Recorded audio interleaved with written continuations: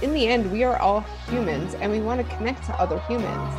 But if my group was all about gardening and I only talked about gardening, I'm only connecting to members because of gardening.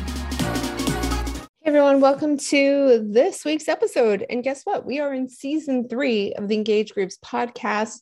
In this season, we're going to be talking about engagement in our free groups, engagement in our paid groups. How do we keep engagement going? What is the importance of it? What are some strategies for engagement? Now, I will say that almost every time that I am tagged in a Facebook post in someone else's group, it's because somebody is looking for help with engagement in their own group. And hey, I mean, it is one of the things that we struggle with, because I think that a lot of people are hoping that engagement just takes off in their group on their own, or that their group members will start engaging. And we'll talk about all these things and how we can, like, what our role is in engagement, the importance of having engaging posts, acknowledging members, the difference between engagement, like strategies for engaging in your free group and strategies engaging in your paid group. And then we'll also we'll look at other ways to create engagement and some fun in your groups as well. So here's what we'll talk about today. And we're going to talk about how engagement works. And then in another episode, I'll go into like how engagement works in your free group and how it works in your paid group. But how engagement works is this. Facebook wants their users to have a great experience. And the great experience for groups is that they see groups that they're most interested in, and they see posts that are really highly engaged, and they want to show them those things. So if you notice, I don't know about anybody else, I'm kind of addicted to groups. So I'm in a lot of groups. Like, it's almost embarrassing how many, when I join a group and it tells you how many groups that person's in, mine probably says, I don't know, 300 to 500. I don't know. I've tried to narrow it down. It's really hard. But when I do join a group, and you've probably noticed this too, is that when you do join a group, you get notifications kind of naturally, kind of organically about that group that you just joined. Yes. Has anyone noticed that? And so it is because Facebook is saying, oh, if this person has just joined Groups for Entrepreneurs, then they're interested in this topic right now. Like, it's a hot topic for them. That's why they joined the group, or they're in this scenario, or they're in this neighborhood, or they're in this hobby, this activity, etc. And so Facebook will say, all right, well, if, Mary wants to join Groups for Entrepreneurs, we're going to tell her when posts are being posted in Groups for Entrepreneurs, because she is interested in groups right now. Now, what it will also say is Mary joined a group about stationery back in 2016, but she hasn't visited that group in a long time. We're not going to show her posts from that group that she joined in 2016. And it is mostly because the thinking is that Mary's no longer into stationery, that she's not interested in what's happening in that group that she joined in 2016.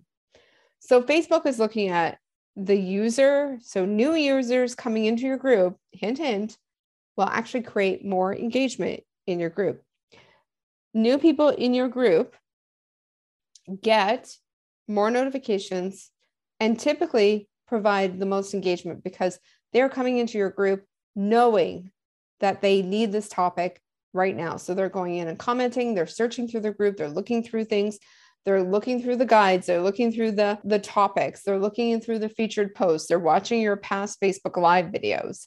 So those are the people that Facebook is going to be sending more notifications to as they join your group, which is really important when you're doing a launch, that you bring new people into your group, because it's important for any kind of launch, no matter whether you're using groups for your launch or whatever. It's always great to bring new people into your audience.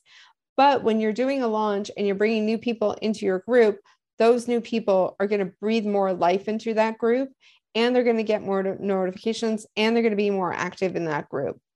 So bringing new people into your group is really important. But also how engagement works is when you post engaging conversations or posts, or you're doing something very active in your group. I mean, my engagement for my free group goes through the roof whenever I do a challenge, because there is leading up to the challenge, there's posts, there's fun, there's things that are happening, Facebook Lives, etc. And then during the challenge, there are activities happening. I'm giving them an activity to do in their group, and they're reporting back with how that activity went, or they're reporting back with questions, or they're reporting back with, I'm sorry, I don't see that in my group, or I can't find it in my group because Facebook may have changed things or moved things around for some, but not for others.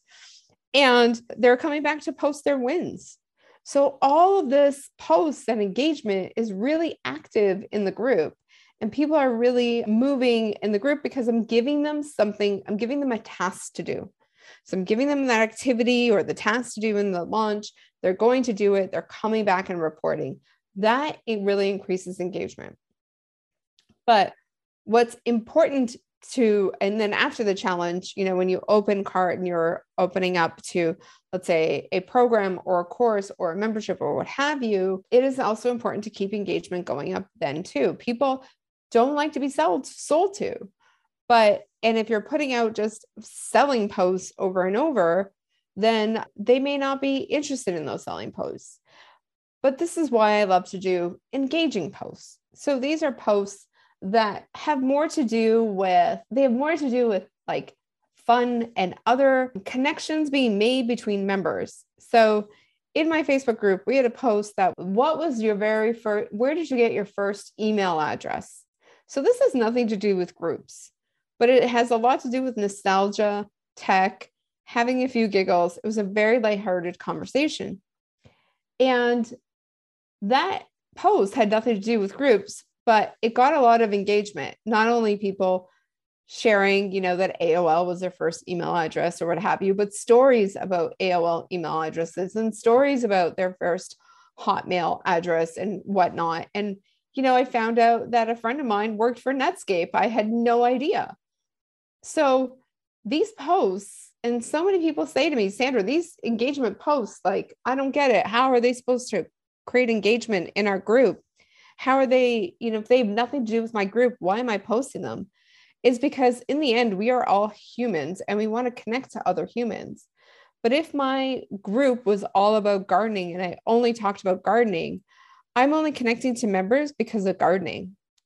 But if I go in there and ask everyone to post about their pets, everyone just, you've never met a pet owner that thought their pet was just completely unattractive and a no good, pet. Maybe you have. I actually know one person like that, but his idea to get the pet. But when you ask people to share about their pets, guess what? You're going to get pictures about that pet. You're going to get the story about how they adopted the pet or how the pet came to them, or was it a rescue animal? All these stories start to connect people. And when I was working in another community in a paid program, we did a post, which was show us your pets. That post was active and engaged for over 2 weeks. And that's pretty much unheard of. So what happened was someone would post, so everyone started posting about their pets. So you have dogs, you have cats, then other people were posting their lizards, their betta fish, their birds, right? And so that got interesting because people were like, well, I didn't even think about posting a picture of my betta fish. Here's my betta fish. Or you would have someone post a picture of their golden retriever, and then everyone else that had golden retriever would be commenting on that post because they are fans of golden retrievers. Or you had someone post, this is my dog, Oliver. And then someone else posted, oh, I also have a dog named Oliver. And they replied with a picture of their dog, Oliver. Or I posted a picture of my boxer who's a rescue. She's actually 3/4 boxer, 1/4 Vizsla. And so now anyone who had a rescue, a boxer or a Vizsla were also commenting on her and her picture. And so these connections, it changes people. When you feel more connected in a community, you tend to stay. In fact, most memberships, people stay not just for the content. They stay for the community. Everyone wants to feel that feeling of belonging. And everyone wants to feel that feeling of being part of something and in a community, and being part of this like community of something specific in their life, right? I will tell you that I'm a part of a lot of Facebook groups that I don't have. I don't want to, how do I say this? I don't have family or friends, like local family or friends that are interested in those topics.